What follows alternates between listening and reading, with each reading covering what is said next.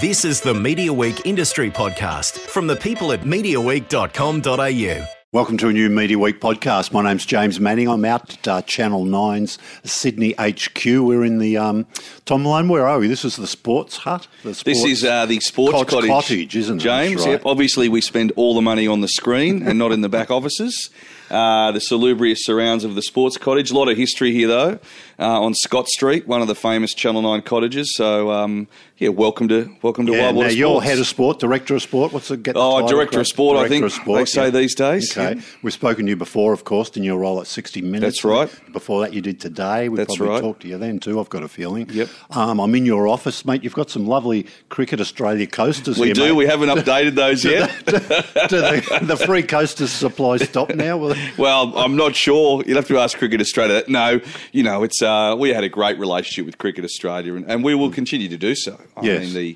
We've got we're just coming up in June. We have the 5 ODIs against England and the T20 against England. They're coming out of the UK back into Australia. How many T20s are there? Just the one T20. One, yep. And they're exclusively on 9. Yep. And then for the next 5 years, we have every ICC tournament, T20 and ODI World Cup, that are men and women out to 2023. That's in a simulcast arrangement with Fox Sports. And then and next year, of course, we are the exclusive rights holder to the Ashes out of the UK, which will be the first time Smith, Warner and Bancroft will be eligible for Test selection again. Well, not Bancroft, but Smith and Warner. So, we are still heavily invested in cricket over the next 5 years. So the coasters still have a few years to run, James, that's for sure. So I guess you could almost boast then that you're probably going to have more primetime international cricket than Seven will. Really close anyway. I haven't done the maths on that. But given the Indians aren't playing a night test, there's one against Sri Lanka. Yeah. But then you're going to have a lot of primetime cricket next year, right, in winter. We will. We'll have... Because every test is prime time. It starts 7:30. They're right. If they'll have 25 nights of prime time cricket. But I think even looking beyond that longer term, we think, and this goes into the detail of the decision around tennis and cricket, but when I look at Wild Water Sports over the next 5 years, we are the home of rugby league, netball, premium cricket, tennis, and we have the Masters golf as well. So I think that's the way sort of we look at it at 9, and I think it goes to that point of when we had to make these decisions between tennis and cricket, which I know I don't want to jump ahead, but when you look at cricket, you don't control who you play, when you play them, team performance or the weather, which are 4 pretty significant inputs into a $100 million business. When you look at tennis, you get the top 256 players every year, the last 2 weeks of January, 14 consecutive nights, and if it rains, you close the roof. So that really came down to the crux of the decision that we made between tennis and cricket and why we opted to go with tennis over cricket in the first instance. I want to cover all your sports, but because you've got a bit of other stuff too. But let's just finish the cricket chat. Yep. Would you have? How fair dinkum were you going for cricket after you already had the tennis? Oh, we were still fair dinkum. Obviously, it made it harder. After we got tennis, it made it harder, but we were still in a joint venture with Channel 10, and we were still a supportive partner of that joint venture, and we were still keen to retain Test match cricket. Now, you could have managed both in the schedule, presumably, given the Open's just 2 weeks, really. That's right. It's an important 2 weeks, but it's still 2 weeks. Right? That's right. The Australian Open's 2 weeks. There's some other lead-up events which are important as well, but there would have been a way to manage both Test match cricket and the Australian Open tennis in the one schedule. It would have been a hard deal to do financially, but we could have stretched to it, and then you would have really had to then double down on your revenue to make it work from a business point of view. So it made it harder. We were still keen to retain Test match cricket, but not at any price. So in the end, the price just became too much to make business sense for us. And I think that's one of the sort of the leading lights of Hughes Marx's tenure here at 9 has been we've got to make decisions in the best interest of the business and what's in the best interest of the business going forward. And certainly that's why we went for tennis. We knew it would make cricket harder. We still hung in there on cricket as much as we could, but in the end it didn't make sense for the business. And as you say, you already had the tennis, so it wasn't as if you're going to be left without anything, plus a whole lot of your international cricket. That's right. Already. Yes. Shane Warne was talking this morning about he nearly came close to staying with Nine before he decided to sign with Fox Sports.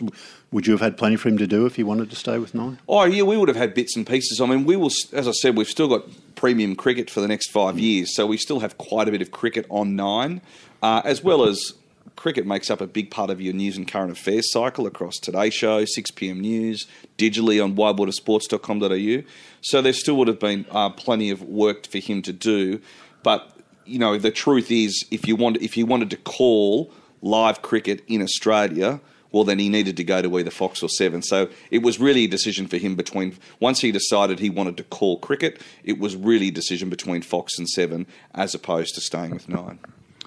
Have you got is your budget going to look a lot better this year without the cricket? I mean, I don't know if mine personally will look better. I fear my bosses will probably take most of it back, James. But yes, I think there will be there's not a float sitting there that you'll get to spend on. It's like, you know, it disappears pretty quickly. So any money that's allocated to cricket obviously goes back into decision-making process that Hugh and the senior executive team make around what's the best way to spend that money. And obviously some would go to consolidated savings, some goes to the bottom line, some might go into other programming. I'm not sure. That's up for Hugh and the programmers to make that decision. There's a lot of hype, isn't there, around when the negotiation period, you know, stories appear and people say one thing, seem to do another. And is it ever hard for you guys when you're in the midst of it all to keep a grip on what's happening? Or I think we talked about this during the course of the process, and you know, I think a lot of these things can be mythologized. Really, I mean, in the end, it's just another deal. And you have to set up the parameters for what you think's best for your business, what you can afford to pay for something, what revenue you can ride off the back of it, and if there are other strategic benefits. And if you look at it through that prism and take any emotion or excitement out of it, it's pretty simple. It's just another deal. So, but obviously, being media and being sports rights, people like to write about it and speculate on it, and so that happens, and that's part of it. But in the end, it's pretty straightforward. So I guess you have some legal people. There's yourself. There's Hugh Marks. Does sort of sales come into it all? And with their sort of projections and if they're told, okay, have another look at this and see if there's anything, you know, we could work it harder. That was one of the really exciting parts of the process for me was the team that we put together. You know, we really had a sports rights team working for the best part of 6 months. And that involved some great people at Nine. Rachel Launders, our General Counsel, Alexi Baker from Strategy, Sam Brennan from Sales, myself, and then obviously then we had Jeff Dyer from Programming, Luke Delahaye, who does a lot of our sort of commerce and projections there, Brent Williams, our head of cricket, Georgia Carter, who supports Alexi in Strategy. So that was like there were 8 of us in this working group really. And then we would meet fortnightly, and whether it be for an hour or 2 hours, and we'd update each other's models. And so there was so much modelling that went into it. So drawing from all assets of the business to make sure that we were delivering to Hugh and the board the best decision that could be made. And it was a great part of the process because you obviously become close to those people from other parts of the business, which is great through that process. But also there was, you know, from our point of view, we were really proud of the discretion that we had through that process, and you can see that by when we bought tennis, it really came as a surprise to everyone, including a lot of people here at Channel 9, because it was a really tight-knit group that worked on this thing really hard and wanted to make sure that that we were following the best possible process to get the best outcome for Nine, and that's what we achieved, and that's something everyone in that group is really proud of. What's left for you to sort out for cricket? I guess you're still working on who you'll retain to call the games, and you need a smaller team because you can utilise maybe some of that UK. Yeah, there's not a huge requirement for live calling on our coverage anymore. So for example, these upcoming matches out of England, we will most likely take the Sky commentary. We'll do local hostings, but take the Sky commentary. All the ICC events have a great host broadcast production that you can take again. And then the Ashes next year, we need to make a decision around that, whether we do our own production or, again, whether we take Sky's world feed commentary of that. So there's not a huge requirement in terms of live commentary, but there is a requirement around cricket content for our digital and our news and our sports magazine shows around. And so, whether we retain one or two people to help facilitate that production. It's the new world, isn't it? I guess back in the old days, you'd send a full team to cover anything, anywhere, I guess. But these days, you've really got to look at the financials. And if someone's already got a good team doing it, do we really need to duplicate that? Well, exactly. I think, and I think the teams as well that are working on. They're usually international cricketers. Everyone knows. Less parochial. Like Warnie will most likely be commentating for Sky on the Ashes next year, so you will hear Warnie on 9 through the Sky commentary team. So they're all the things you evaluate when you look at the cost benefit of doing something yourself or working with another broadcaster to maybe add an Australian element to their commentary that they'd benefit from, and you would as well. I guess you'll probably know as much as a lot of people about what Fox Sports might do with their Fox Cricket channel, but do you think it'll be much different? Maybe a few less ads than what you guys well, were doing? I mean, that's up to Fox Sports. I think they'll do a good job. Steve Crawley's is a great producer, and I'm sure they will do a great job with their cricket broadcast. They've assembled a good team, so we really wish them all the best. I mean, we work with Fox Sports on a lot of things, and there's a lot of goodwill between Channel 9 and Fox Sports. So, they've picked up Warnie, who's terrific, and they're assembling a good team. Less ads, sure. I think cricket was initially sort of evolved by Kerry Packer from an 8-ball to a 6-ball over, so you get more ads in. And I think ads on cricket are something that people have become accustomed to. So I don't think that's a huge issue.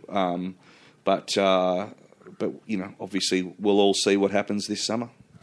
Just generally at the moment, before we get into tennis, that whole ads on free-to-air TV issue has become a bit of a talking point. The last year or two, as a lot of people now are viewing a lot of TV completely ad-free with, on standby, on demand and streaming. Do you think about that obviously a lot of your rugby league coverage is, you don't like to interrupt that, do you, during play, and you're very careful with your ad placement. Is it a concern? We are considered with, how we commercialise our live sport. With rugby league, we tend to take breaks after the conversion for a try, where the players are just walking back to the halfway line, so you're not missing any live play. In terms of tennis, there are natural breaks at changes of ends and changes of sets. And in netball, there are timeouts and quarters. So I think you work with the sport to identify the best possible times to take commercials. And this is nothing new. I mean, look at AFL are probably the most advanced in Australia with their TV timeouts after every goal. In America, basketball do it, NFL do it. They actually have designated breaks, whereas it doesn't matter if there's a break in play or not. They just take a break for TV commercials. So it's part and parcel of what we do as a broadcaster, working with the sport. Is it a concern from a viewer's point of view? I think we do it in a pretty good way that's palatable to them.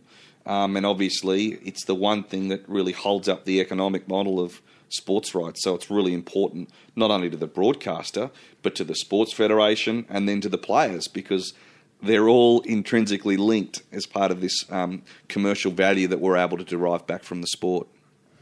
Okay, talk about the tennis. You said it was a bit of a surprise to a lot of people, including some people at 9. Yep. Do you think it was much of a surprise to 7? Well, it seemed to be just looking from a distance, as far as I'm concerned. Yeah, I would imagine it was. There was an element of surprise there. I mean, we were in a pretty confidential process with Tennis Australia, which we were keen to maintain. So, because the last thing we want to do is to get into situations where you're pitting people against each other. So, but you'd have to ask Seven that. I mean, we weren't sort of.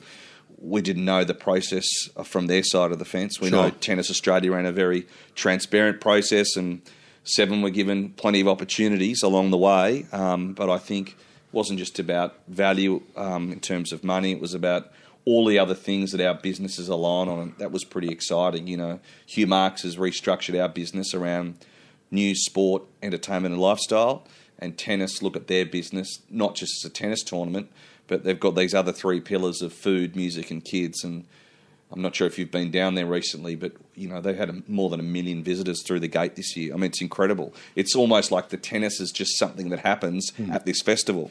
That's how big the festival is. So our business is really lined up well along those key pillars, and there is certainly a lot of growth that we can achieve together, which is where a lot of the initial momentum for the deal came from. And then as we started looking at it more closely with each other, both sides got fairly excited about the things we can achieve together. I always like comparing these things to a house auction, you know, where if you're interested in a property, the last thing you want to do is go and show your hand too early and tell everybody, yeah, I'm going to buy this joint and, you know, pay what it takes and all that. And you seem to play that negotiation very well with the tennis. There wasn't a lot of chat about Nine's, you know, really after the tennis, and they're going to go in and grab it, and it was done sort of, you know, to me as an onlooker, quite smartly. Was that a bit of a strategy that you just didn't want to make it too public? Oh, yeah, well, that's very kind of you to say. I think, we like most of our business, or nearly all of it, we're not trying to run it through a public process or run it through through the media, even though we're part of the media. I know it's some, perhaps. I know it's fun to read and write and talk about, but ultimately it's about getting the best deal done, and that usually requires some discretion and working closely with people. So I think you know, we were all pretty proud of, as I said earlier, proud of the process that we ran internally at Nine, and then how we also engaged with Tennis when the time came for us to engage with them. So it's there's quite a while to go though before you get the rights. That's right. Should we assume that Seven will be keeping it next summer? Is there still a chance? Well, again, that's another question. Can I ask you if you've had a chat at all? Oh, well, I think there's with them about potentially. No, not directly. I mean, I think you know, I think Seven have said. I think, you know, Tim Warner said at the Macquarie conference that they're keen to hang on to both. So you know, that's really a decision for Seven to make in terms of how they want to structure their Would you be interested if they reached out? I think there's you know, there is an opportunity there for Nine to take Tennis a year early. If the price is right and if the timing's right, you probably wouldn't want to go much later than this month to decide on that, because there are there's a fair bit of work to do, isn't there? Yeah, not just around production, but from commercialisation.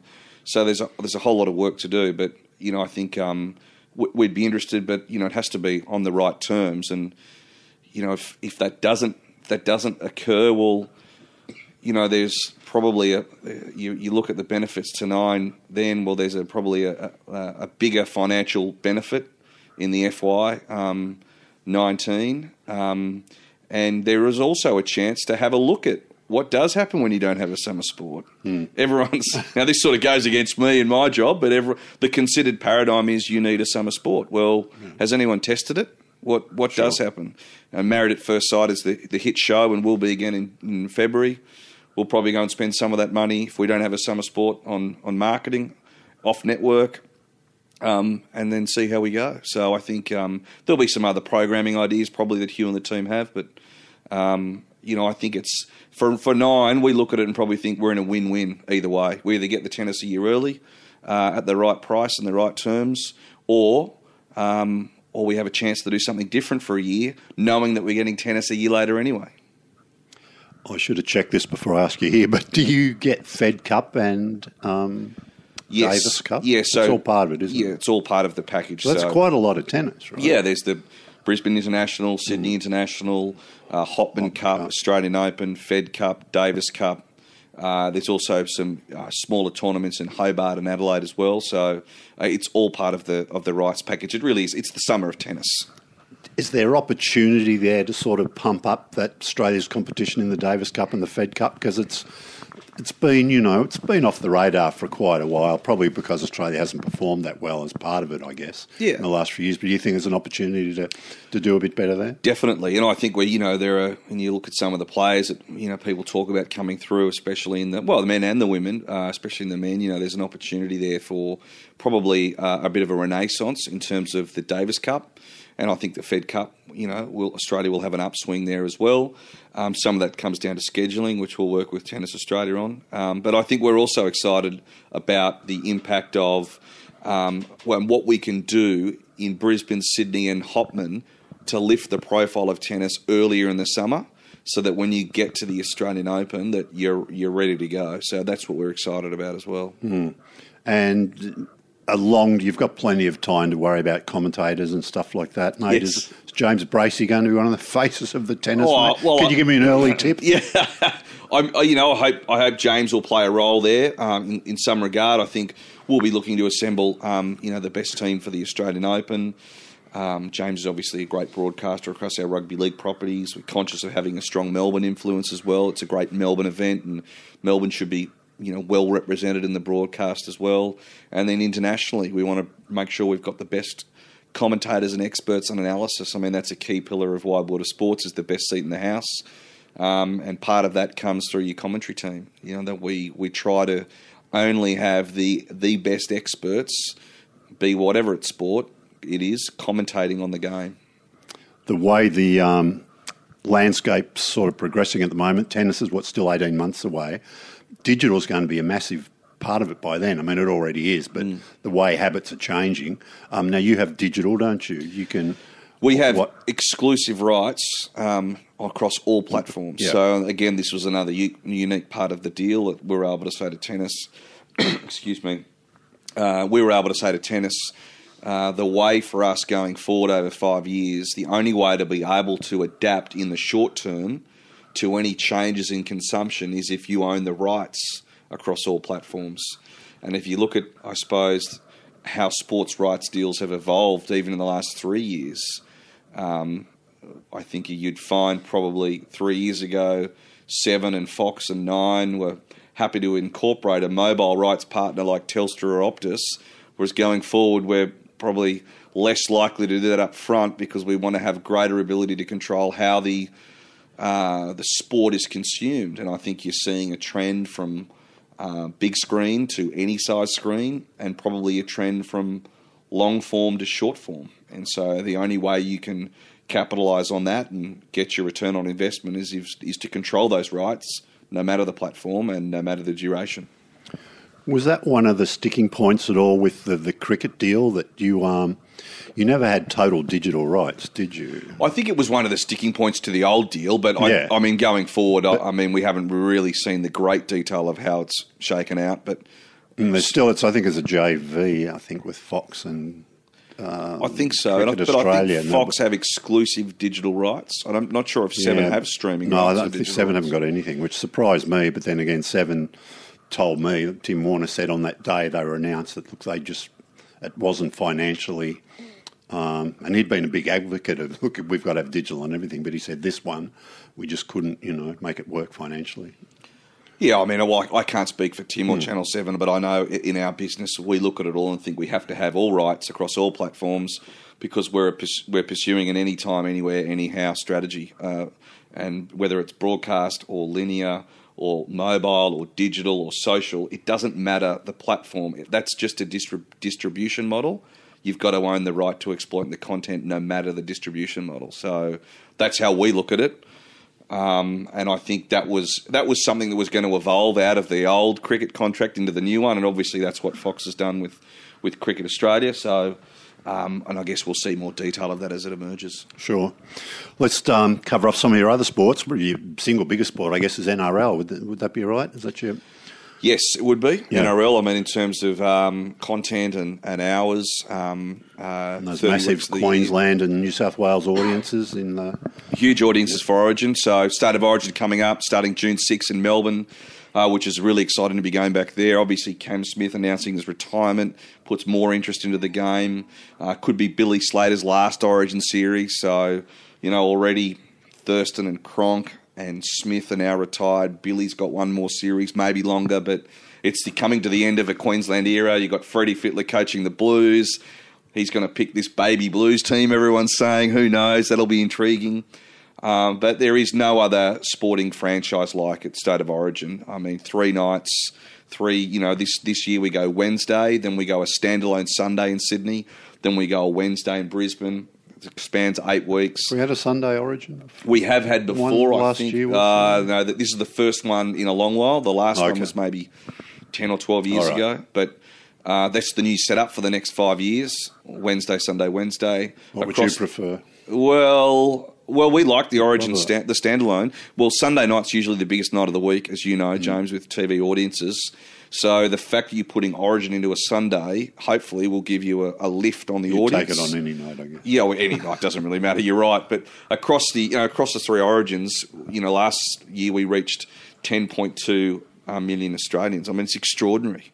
So we're really excited about that. And then you come out of Origin and we go the run home to the finals, where we add the Saturday night matches on 9, and then we go into the finals. So it's rugby league is getting bigger and bigger every year for us. There's no doubt about that. And when you look then at all the digital rights we've acquired from this year and the streaming long form, short form, it's big.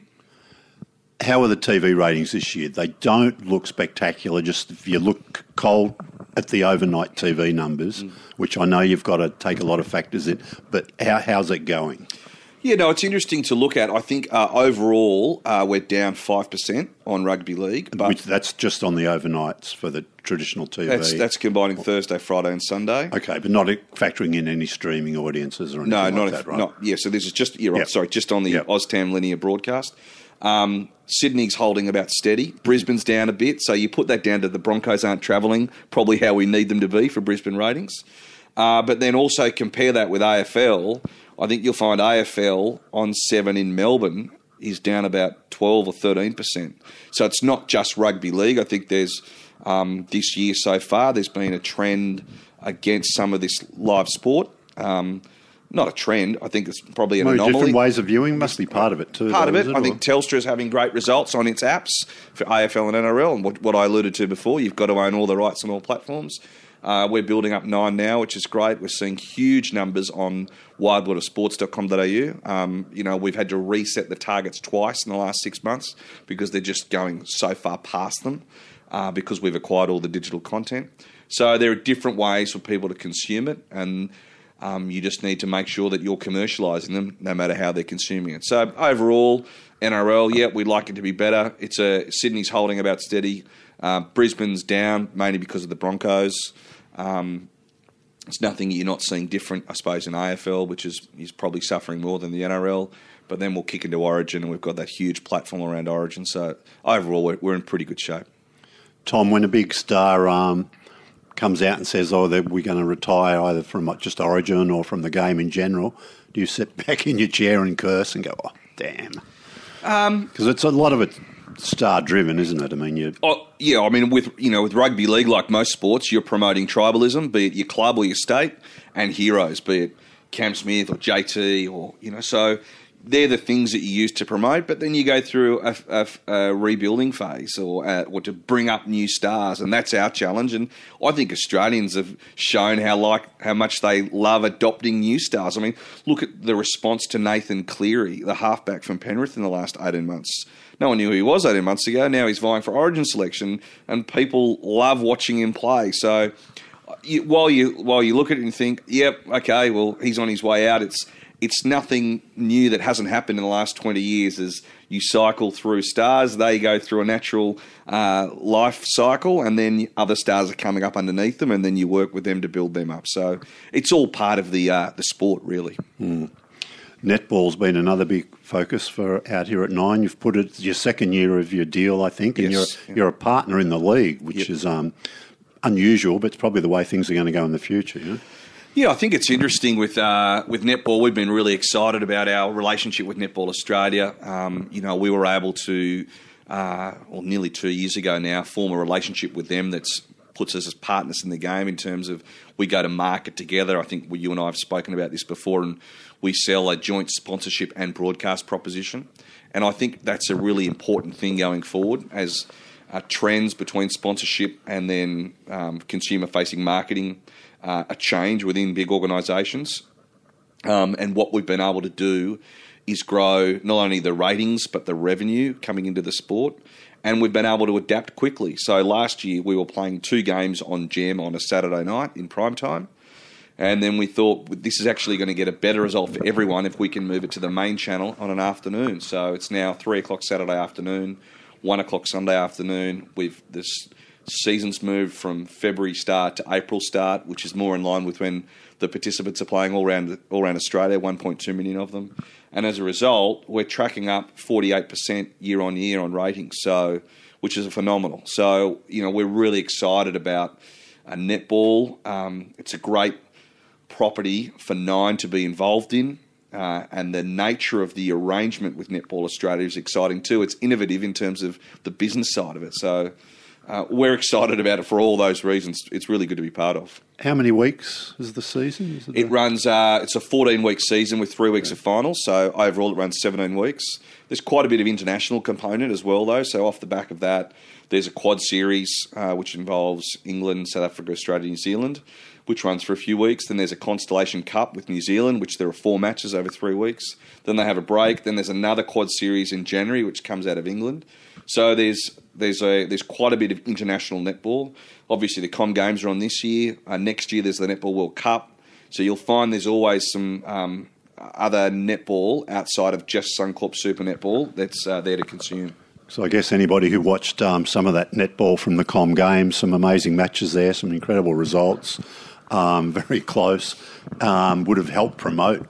And you probably pulled in a few new viewers who maybe weren't on board. Yeah, hopefully. I mean, that was we designed obviously this season. We thought, well, let's put it on the back of the Com Games. There'll be interest in netball, which is great. And I think you're seeing some. I think England beating Australia. A lot of those players have been playing the last couple of years in Australia in the Suncorp Super Netball. I mean, it is the best league in the world, so it's helping England, which is great. That's great overall for competition. I think also you look, New Zealand got beaten a couple of times, I think by Malawi and Jamaica, I think.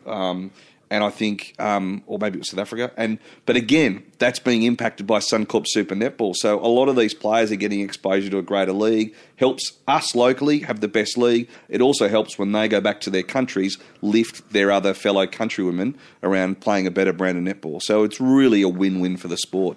You're throwing a fair few resources at it. You've got separate commentary teams for Sydney, Melbourne matches, is that right? And you see people popping up like Jane Azzopardi, who you'd know from the news, or Weekend Today, there she is, and people from other sort of other departments in news cropping up doing the netball. Yeah, I think, obviously our news and current affairs team is, the best in the business, and Darren Wick does a great job with that, and we work pretty closely, and he's very supportive of some of his news presenters getting exposure in sport.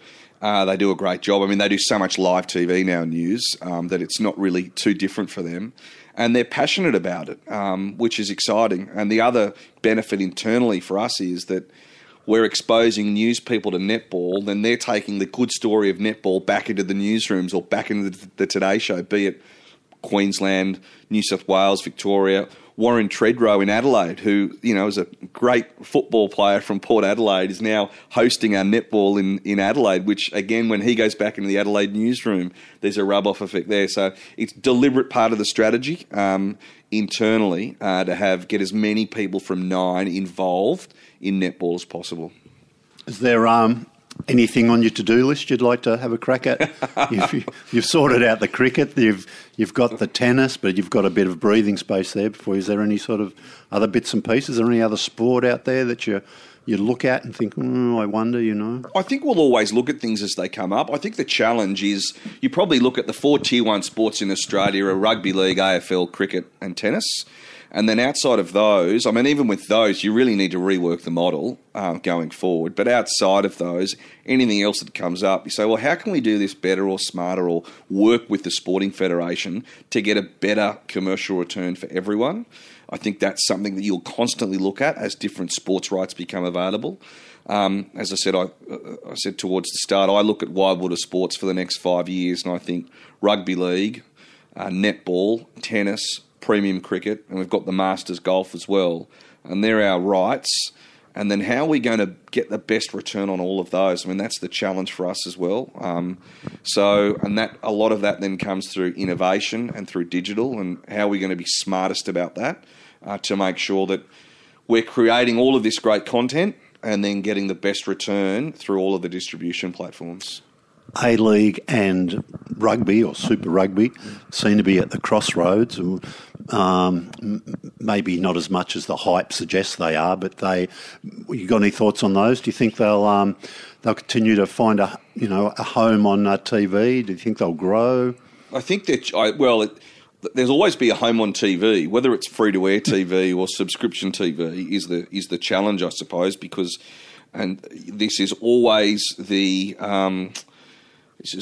I suppose, the dilemma that faces a sporting federation. You're more likely to get a bigger rights fee from a subscription television service because they have a different commercialisation model than you will from a free-to-air. But if you want to go to 100% of households and grow your audience reach and engagement, then you need to be on free-to-air. So it's about getting that balance right.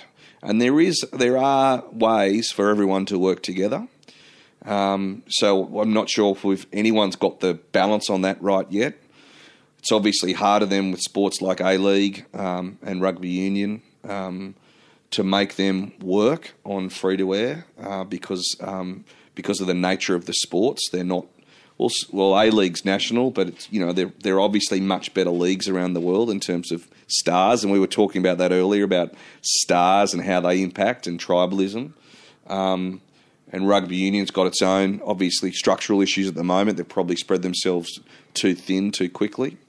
But it's not to say that these sports can't be great once again. They all can be. But it's about probably setting a longer-term goal than a shorter-term goal, and that is hard for probably an executive team to come to grips with because they're mainly incentivised against short-term goals, not long-term goals. Do you need to stay close when you're a rights holder with the organisation? I mean, do you have definitely someone whose job it is like to work with the NRL and report back to you? Is that? Oh, definitely. Yeah. I mean, I stay in pretty regular contact with. Or is that your job? Is that? Well, it happens across all levels. I mean, they become a satellite part of your business. Like Hugh and I engage regularly with Todd Greenberg and Peter Beattie. Andrew Abdo, the commercial officer as well. Then he's with our head of sales, Matt Granger. Our publicity teams, our marketing teams. Everyone's in such close alignment. And then there's Simon Fordham's our head of rugby league here. He's got a regular weekly catch up. But there's a constant flow of information, discussion, engagement, because you all have to be working together to make it work. It has to be a partnership. And I think the NRL are pretty good at that, I mean, they always have us front of mind, which is great. And we like working with them. They're a good team. Obviously, everyone has their challenges. We do as well. But you work through all those at the same time. I mean, that's what partnership's about, right? You sure. Agree on some things, disagree on others, and work through them. Yeah. All right, look, I better let you alone and get on with your day, mate. Is there any predictions about how will Origin go this year? Is it going to be a bit closer, do you think? I don't know. There's plenty of people that know more about rugby league than I do. Come on, you must have an idea. As long as we're going to Queensland with the decider, James, I'll be very happy. So as long as it goes to 3. Yes, exactly. Yeah. Oh, wonderful stuff. Yeah. All right, Tom, look, always great to catch up with you, mate. Great to see you, James. Good luck when we'll be watching the cricket from overseas. Thank you. Cheers. Thanks, James.